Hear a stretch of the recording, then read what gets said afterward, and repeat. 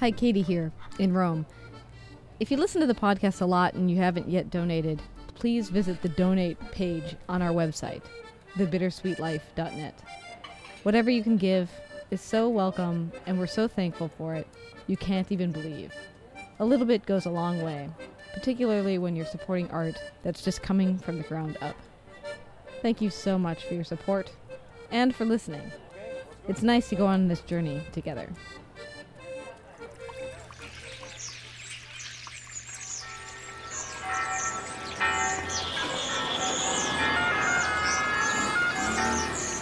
Welcome to Rome. This is The Bittersweet Life with Katie Sewell and Tiffany Parks.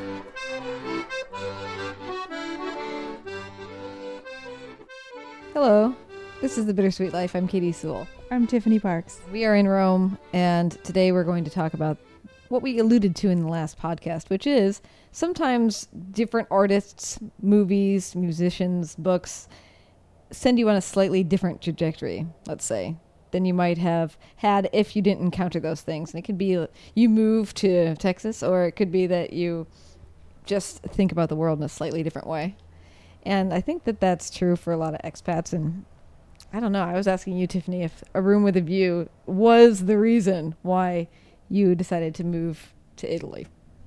I can't say that it was the reason, but it was maybe the spark, or one of the two sparks that sort of started that trajectory, as you say. I watched that movie for the first time when I was 12 years old. I had never been to Europe, and my mother had seen the film a couple of years. I think she saw it when it came out in 1985. She said, I recorded it. This was back in the day when a movie would be on and you would tape it on VHS. It was on TV. Yeah, it was on TV, and had commercial breaks that you had to fast forward through. This is dating us. Oh, yeah. She said, you've got to watch this movie. You've got to watch this movie. And I thought, it's going to be boring. No, you've got to watch it. You've got to watch it. And I was absolutely swallowed up by this movie. I can't even describe to you what it meant for me. It changed my life. I really do think so. And it's not because the message of the movie is so, profound or deep or anything. It's just because it represented all that was romantic and exciting about Europe. It didn't matter that it took place 100 years before. I actually went out and I got my mom to go out and buy me the book by E.M. Forster the next day. And I read it in one night. Now, I am a big reader. I wasn't a huge reader back then. I liked reading, but I wasn't a voracious reader at that age. And I had never stayed up all night, much less stayed up to read a book. So that just shows how obsessed I was with this story. When 2 years later, I went with my mom and my sister to France and Italy. We actually just went to Florence for a couple days. Most of the trip was in France. But when we were in Florence, I remember we were on an overnight train. And as soon as we got up in the morning, the train it hadn't arrived yet. But we were in Italy already. I was walking down the little corridor and the train jiggled. And I bumped into someone. And I immediately said, as if it were the most natural thing in the world, I said, "Oh, scusi." And I didn't speak a word of Italian. I knew scusi meant excuse me, but I didn't speak Italian. I stopped. And I thought to myself, I can speak Italian now because I'm in Italy. I'm allowed to speak it, is what I mean. I remember going to the Uffizi and going to Piazza della Signoria, all the places where A Room with a View takes place, and just being immersed in this story. I totally missed all of the true history of Florence. At that age, I didn't care about the actual history. All I cared about was the movie. But, that's okay for that age. Yeah, I think that was really when I thought to myself, I've got to get over here. This is where I'm meant to be. What is the story of that movie, in brief? In brief, it's about a sort of uptight English girl, upper middle class English girl, who goes to Florence with her older spinster cousin and encounters a young man and has her eyes opened by him to what kind of passions there are out there. And of course, the extent of it is one kiss on a hillside. She goes back to England and she's supposed to marry this kind of nerdy guy, and little by little she becomes aware that is just not enough for her. She wants that kind of passion again that she experienced so briefly. So it's interesting because sometimes when a movie hooks onto you like that, and particularly I think in the age that you were, 12 or 11 to 14 or whatever, that sort of highly influential age, right, where different things captivate you for different reasons. It's half the truth of the fact that you're in Italy, and it's half your imagination, as if you're walking in a romantic story that's in your head, right? Oh, absolutely. I was her. I was pretending I was her. This lead character, Lucy Honeychurch, played impeccably well by Helena Bonham Carter in her corset years, the time when she was playing only that kind of role. I was in that world, absolutely 100%. Then things changed for me, and I became obsessed with opera. And the subsequent times I went back to Italy, it was all about opera. I was trying to live in an opera. How do you do that? I don't know. All I can tell you is I used to memorize lines from operas, not just the actual music, but the words, because I wanted to be able to speak Italian. Of course, I didn't speak Italian, but I just wanted to feel like I could.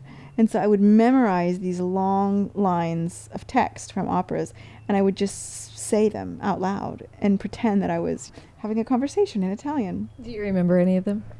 Well, most of them were from The Marriage of Figaro, which is an opera that I eventually performed.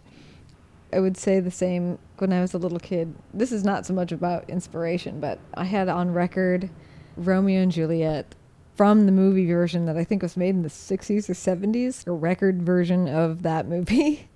And I loved to listen to it, particularly Juliet's death scene. So if you can picture a little tiny Katie at 3rd grade or something like this, wandering around doing the death scene. And I knew all of her sighs, too. It wouldn't just be the Shakespeare lines, but it would be like, oh, like, oh, happy dagger. This is thy sheath, there rest and let me die. And then I'd have all the exact moans that she had done. Except at the time, I didn't know how she died. Like, I didn't necessarily understand the words that he was saying, even though she says, dagger, this is thy sheath. In my head, I didn't know. I'm like, maybe she falls off a cliff.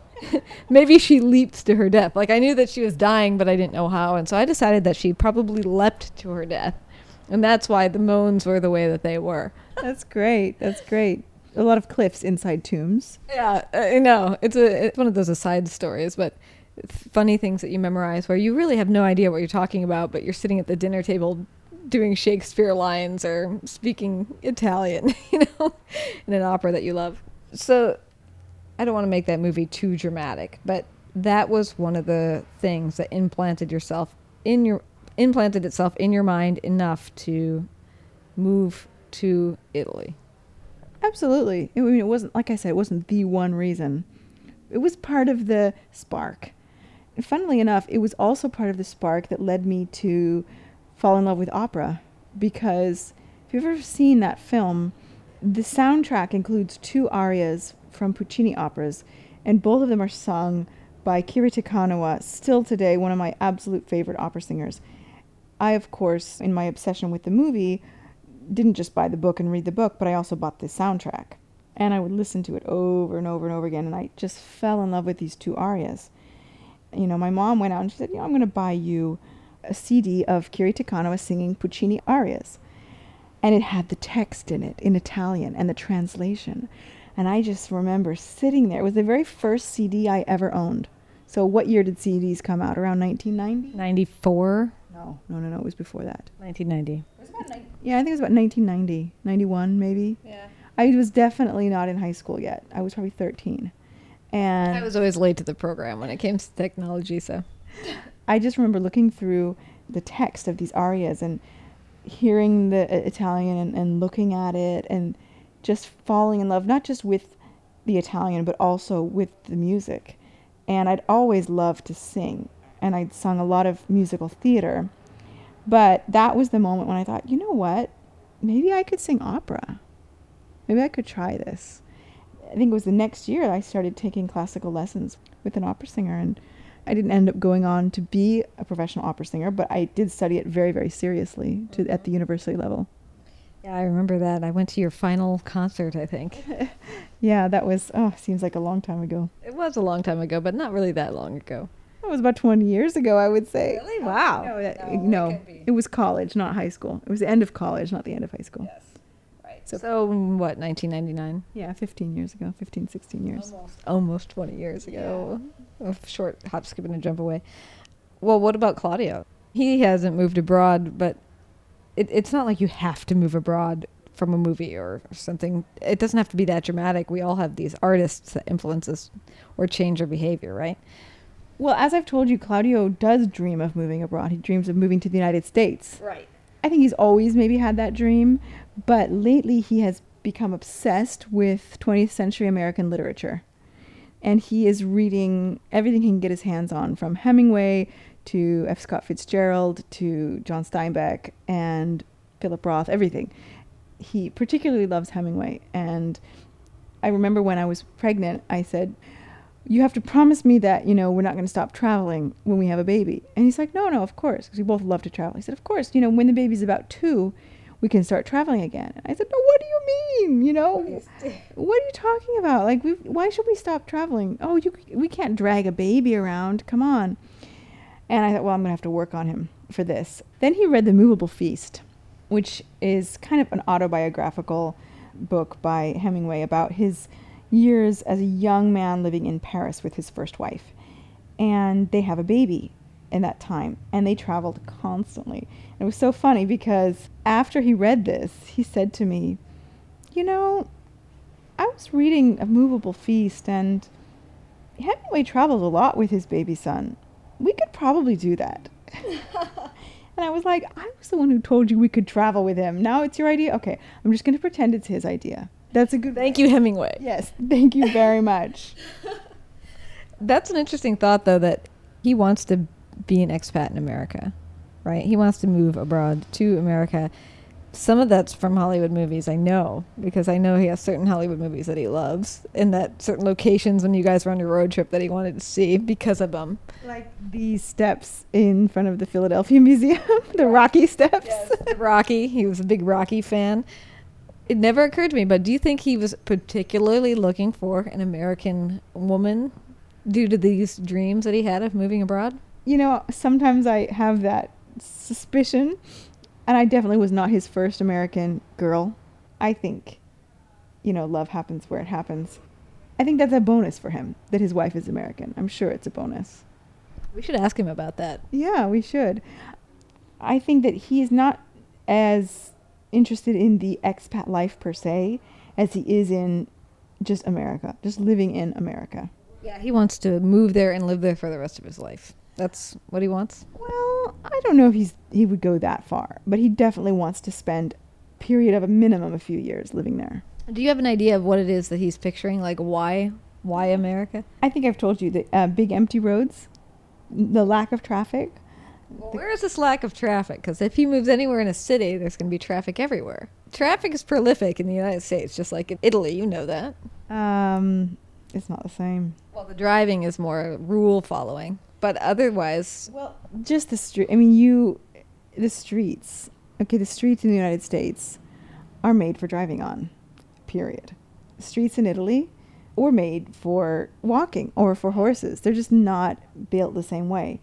They're narrow, they've got holes in them, they're maybe cobblestoned, and then there's a double parking, the whole rule thing, people not obeying rules. We've talked about this before. Yes, but I would also argue that part of the problem with the United States, in the fact that it's sprawling and has so many sections of it that are hideous, is because of the automobile, because the entire country was developed quickly following the advent of the automobile into a driving culture. Yeah, thank you, Bob Moses. And that's what Claudio wants. He's like, I want a driving culture. I don't know. I mean, he definitely likes taking walks. It's not like he's adverse to it, but I think he finds Italy so inconvenient. I'm starting to see it as well as a new parent. And the neighborhood that we live in, Trastevere, is a great neighborhood to be single in or to be in a childless couple in. It's a great neighborhood if you don't have a car and if you work within walking or biking distance of your job. Then it is a fantastic neighborhood. But if you have kids, if you have to drive for work, to find parking, get your stroller in and out of narrow streets, it's kind of a nightmare. But back to books and films that have changed our lives. Would you say Rocky changed Claudio's life? Would he go that far? I've never talked to him about it, but he does have a big Rocky poster hanging in his old bedroom at his parents' house. So he loved it enough to buy the poster, right? Yeah. No, I think that I think it is. I think the sort of moral behind Rocky, which is go the distance, give it your best shot, do what you have to do to succeed, or at least try, is a big thing for him. And it's so funny you said that. I just remembered this. When I was giving labor, I have to ask him what exactly he said because my mind is so foggy about those moments. But as I think we mentioned, I really wanted to have a natural childbirth without any medication. I was able to do it, partially because of luck, things that I couldn't control, and partially because I was really determined and stubborn about it. Somewhere towards the end, or maybe even after, I can't remember, but he said something. He made a Rocky allusion. I don't know if he said, "You went the distance." I don't think he used those words, but I think something like that. Something like, "You made me think of Rocky in the last fight. You did it. You did what you had to do. You made it." Isn't it so funny how ingrained movies can be in our brains that in a moment like that you would think of a line from Rocky? No, it's nuts. So true, though. That's like exactly. But here's the ironic thing. How hilarious is it that a girl who was so inspired by this romantic movie that takes place in Italy eventually moves to Italy and has her own romantic story, and the day she's giving birth, her Italian husband quotes her a line from Rocky. It's perfect. That's a perfect. That should be a movie. That should be. It went full circle. That should be a movie plot right there. About what? That was perfect. Somebody go ahead and pay us for that, and we'll release the rights to that story. One of the examples I can think of from my own family was that my sister, Sarah, really, really loved the movie Dances with Wolves, which is a really long movie. I think it's 1 to 3.5 hours long or something like that, in a time when really long movies weren't coming out. Now it seems like every movie is that long, but it had that same sort of romantic notion. I don't know if you remember anything about that movie, but it's about a lot of loss and isolation and white settlers versus Native American people. It's not like the happiest film in the world, but for whatever reason, it had a sort of fascination for her, to the extent that she got really interested in learning more about the Plains Indians. And it may have started just because, a lot of those Native American guys are pretty hot in Dances with Wolves. That's part of the reason why I went and saw it with her a couple times. General eye candy. So maybe that's what sparked the interest, or maybe it was the storyline. I don't know. But she got really interested in the Plains Indians and decided to go beyond the Hollywood version and actually learn about them a little bit. After she graduated from high school, for her senior present, she asked my father to take her on a road trip where they went to visit different tribes and different reservations along the Plains states, like South Dakota. Whoa. I know. And I don't know exactly what she had in mind. I feel like they ended up having a really good trip. But they got invited to some powwows and all this stuff just by wandering in. It seems so bold. Sarah, I'm going to have to ask you about that. My sister listens to this all the time. What in the world? But one of the things that happened in that trip was that she actually met one of the guys that was in Dances with Wolves, who just happened to be living on one of the reservations that she visited. Whoa, what are the odds? I know, right? Walking into your own Hollywood movie. But I'm sure it didn't line up at all. It couldn't have lined up at all with whatever romantic notions that she had about Native culture. But it did maintain, and probably still is, a fascination of hers. It influenced where she taught as a teacher, what she taught. Fascinating stuff. Wow. All from a Kevin Costner movie. Who would ever guess? That movie won an Academy Award, though, for Best Picture. Well, it was really well done. And I would say from Robin Hood, Prince of Thieves, another Kevin Costner movie, I wanted to shoot a bow and arrow. Oh, see, it can be even simple things. And when I was doing it at camp, I thought, I'm just like them. Just like them. Right? Not really, though. Well, what about you, though? What's been your biggest film or book inspiration? Well, this is the hard thing, is I don't have an answer to it necessarily, because the film that I would say is my favorite film, I can't necessarily say that it pointed me to do anything in particular. And what film is that? Well, Last of the Mohicans was my favorite film. Oh, okay. I don't know if I would consider it my favorite film now. You know how sometimes a movie becomes almost too familiar that you can't watch it anymore? Definitely. It's like that. But I went and saw that movie 7 times in the theater. What's that one Daniel Day-Lewis line? It's like, I will find you. find you. No matter how long it takes, no matter how far. I will find you. You submit, you be strong, you survive. You stay alive no matter what occurs. That is exactly the moment I was thinking of. And then he jumps into a waterfall. Right. I totally have that on my mind. You know what is really ironic? That the dorky British guy that the heroine of A Room with a View is supposed to marry is played by the same actor, Daniel Day-Lewis. Oh, really? Yeah. How interesting. He's one of the best actors out there, I think, right now. He really is. In fact, when he was preparing for the role of Last of the Mohicans, he does a lot of running with a rifle in that movie, and apparently they used all the traditional riflery of that era, and so it was incredibly heavy. And so he jogged every morning with two of those, one in each hand, just to get in good enough shape to be able to run the distances for the film. I've also heard he's one of those guys that never breaks character, which would be kind of strange, wouldn't it? I think he's a method actor. Yeah. Does that mean he has like no real relationships? Or he should do a podcast, because that would be hilarious, wouldn't it? If I was hosting with him, he'd be a different character like every year. It's a great idea for a podcast. You know how sometimes actors, you see certain actors and they always seem to play the exact same character, more or less. Yeah. Like Jack Nicholson, I'm sorry. In his younger years, no, but lately he plays the same character all the time. Even kind of like Al Pacino lately, kind of always the same sort of character.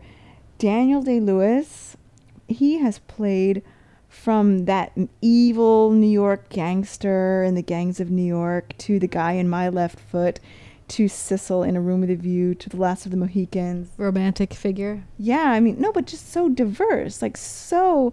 Incredible. Yeah, he's probably my favorite actor right now. It's so funny. This is a little off topic, but something Derek and I have been talking about a lot lately. Whenever we can't think of anything to talk about, we've been spending a lot of time together for the last 2 months. A friend of ours decided that they were going to watch the entire filmography of a particular actor from beginning to end. And they picked Arnold Schwarzenegger. Now, that would drive me out of my mind. Oh my God, just the Kindercop films alone. Is it Kindercop? Kindergarten Cop. Oh, just those alone. Jingle All the Way. Oh my God. Why would you pick Arnold Schwarzenegger? I think because he would have had a pretty significant evolution. When he got to the United States, he didn't speak English very well. Conan the Barbarian? Yeah, he didn't speak English very well. He would have been evolving over time to becoming the governor of California. They thought it would have a good narrative arc. At least that's what I assumed. I don't remember what our answer was. So we've been wanting to do this, and we've been trying to figure out who should we do. And we finally picked one. And we watched the first movie 2 nights ago. Oh my gosh, I want to know who it is. You want to guess? Male? It's a male. Do I have 20 questions? If you'd like. Let's see. The podcast is already getting a little long. It's not Daniel Day-Lewis, eh? No. Anthony Hopkins? No, that's an interesting one. Here, I'll give you a clue. Okay. It has to be like a perfect blend between me and Derek's interests in movies. I tend to like action films that have good writing, that have a pace. That's why some movies that you and Suzanne liked in the past, I'd be like, oh my gosh, this is so long and so boring and nothing's happening. I've matured a bit. I can handle it a little better. But I like action movies, but I also like comedies. And then he would want something that's a little bit more like serious, has a really fascinating plot, really good acting, surrounded by good actors, like a lot of good actors in the plot. So how do you find really well-written narrative and comedy and action and put them all together? Bruce Willis. So close. Oh. Think even more A-list. Even more A-list than Bruce Willis? Oh, is he someone like kind of recent? Because I don't know any of the recent people. He would have come up throughout our whole lives. Just don't say Jean-Claude Van Damme. No. I'm kidding. I knew you wouldn't. I'll tell you. Just for the sake of the podcast. Tom Cruise. Are you kidding? Oh my gosh. We watched the very first movie that he was ever in a couple nights ago, which was a movie from, I think, 1981. The star of it was Brooke Shields. It was called Endless Love, which is a terrible title given how depressing the film was. And he is in it for one scene and probably has 6 lines. And he actually delivers them like he's a 40s gangster kid on the street. He's like, you know what I did once, he's got kind of that, hey, I got an idea for you, mister. And you're like, what in the world? Nobody else in the rest of the movie is talking that way. So that was like the character he chose to do. He's the pivotal part. The suggestion he makes leads to a whole bunch of terrible things happening. So, hey, Tom Cruise, we're off to a good start. I like that idea. I wouldn't have picked Tom Cruise because he's not one of my favorites. But he's not one of my favorites either. It's sort of like pick somebody middle of the road, yeah. I would have picked someone like Daniel Day-Lewis. In fact, now that you've mentioned it, now I want to do that, actually. I did something similar. I decided to watch every film that had ever won the Oscar for Best Film. And I didn't go in order. What I could get from the library, really, because this was back in the day. I watched so many films that I would never have rented, ever. Like Platoon. Oh, yeah. That's a film I would never pick up, ever. Then you start to watch it, and it's amazing. The Deer Hunter, another one. I would like cringe to have to watch something like that. Turns out, it's amazing. And then a whole bunch of movies from like the 30s and 40s. Some of them are good, some of them are kind of so-so, but it was such a cool thing. A couple I couldn't get my hands on. A few from the 30s, maybe one from the 50s. But of course, I did this back in the early 2000s. So I've missed sort of the last 10 years. You could probably find them online now. Probably. I do want to eventually finish that quest. Yeah. That's an interesting idea. See, I think your problem with Daniel Day-Lewis would be that all the movies would be too serious. I like serious movies. Don't you need to lighten up every now and then? If everything's like Last of the Mohicans and Gangs of New York, it could get kind of burdensome, don't you think? Yeah, the Room with a View is not burdensome. It's not action by any means. It's not fast-paced, but it's a lighthearted movie. No, I'm not saying that. Okay, well, I get it. I love your idea. That's a really good idea. We've had trouble coming up with what a good woman would be. Meryl Streep. That's exactly what he said. She's amazing. I saw a couple of her films that, again, I would never have seen just because they won an Oscar. My God, she's good. She's not just good because now she's, older and she's kind of an icon. She's always been good. Yeah, I just couldn't commit to her. And then he was like, well, what if we did somebody who was from early Hollywood? Which woman would you pick there? And I said I would definitely pick Bette Davis. Oh, she's great. Another great one, Barbara Stanwyck. I think that they didn't like each other, actually. They were both kind of like tough types. To answer the question, did Last of the Mohicans encourage me to do anything? I think maybe it encouraged me to be more... I don't even know. Like, it encouraged you to run with two guns? No, but it's so funny. I've never been able to describe what that movie is and why it meant so much to me. There was no direct link to it. It was almost became like a meditation. While I was sitting there watching it, I could just see how I wanted my life to be. But then if you were to say, okay, well then what did you see? What did you want your life to be? I wouldn't have had an answer for that. It just somehow resonated true to my heart. Does that make sense? Honestly, not being able to remember the plot of the film is kind of keeping me from understanding. And describing the plot of the film would be too long. I mean, it's basically about the French and the English fighting in America. I don't even want to describe the whole movie. It's mainly about relationships. People caring for one another in a very dramatic, deadly situation. Not everything working out okay. So, in some ways, it's about what is... I don't even want to say it's about what is love, because that's so cheesy. I don't even know. How to love people in a very desperate situation. That's the best I can do, and tomorrow I'm going to be like, that is not what that movie was about at all. What about a book that has changed your world? Well, we talked a little bit about Third Wish in our recommendations in the books episode. Third Wish had influence to me in just different games to play. Like, one of the ways Derek and I got to know each other was by playing a game that exists in that book, which is called Left, Right, Surprise. It's basically a game that you play when you're out taking a walk. And this, by the way, is not life-changing, but it is an interesting way to get to know somebody. You're out taking a walk. If, say, you and I were walking, we'd start out and say, Tiffany, what direction do you want to go in? And you would say, left. So we'd take a left. And while we were walking in that direction, you would be telling me about something that you know a lot about, but that I would not think to ask you about. Whatever little details. And then whenever we get to a point where either the sidewalk ends or you've just kind of come to the end of, I can't really think of anything else to say about this topic, then you switch direction, right? And you take a right. And then the other person has to tell you an answer to a question that you wouldn't think to ask. Just keep doing that as you make your way. And the surprise is that while you're walking along, you haven't been necessarily paying attention to where you're going. And so where you end up at the end of the walk is the surprise. Are you at a cafe? Are you at a park? Are you at some place you've never been to in the city that you live in?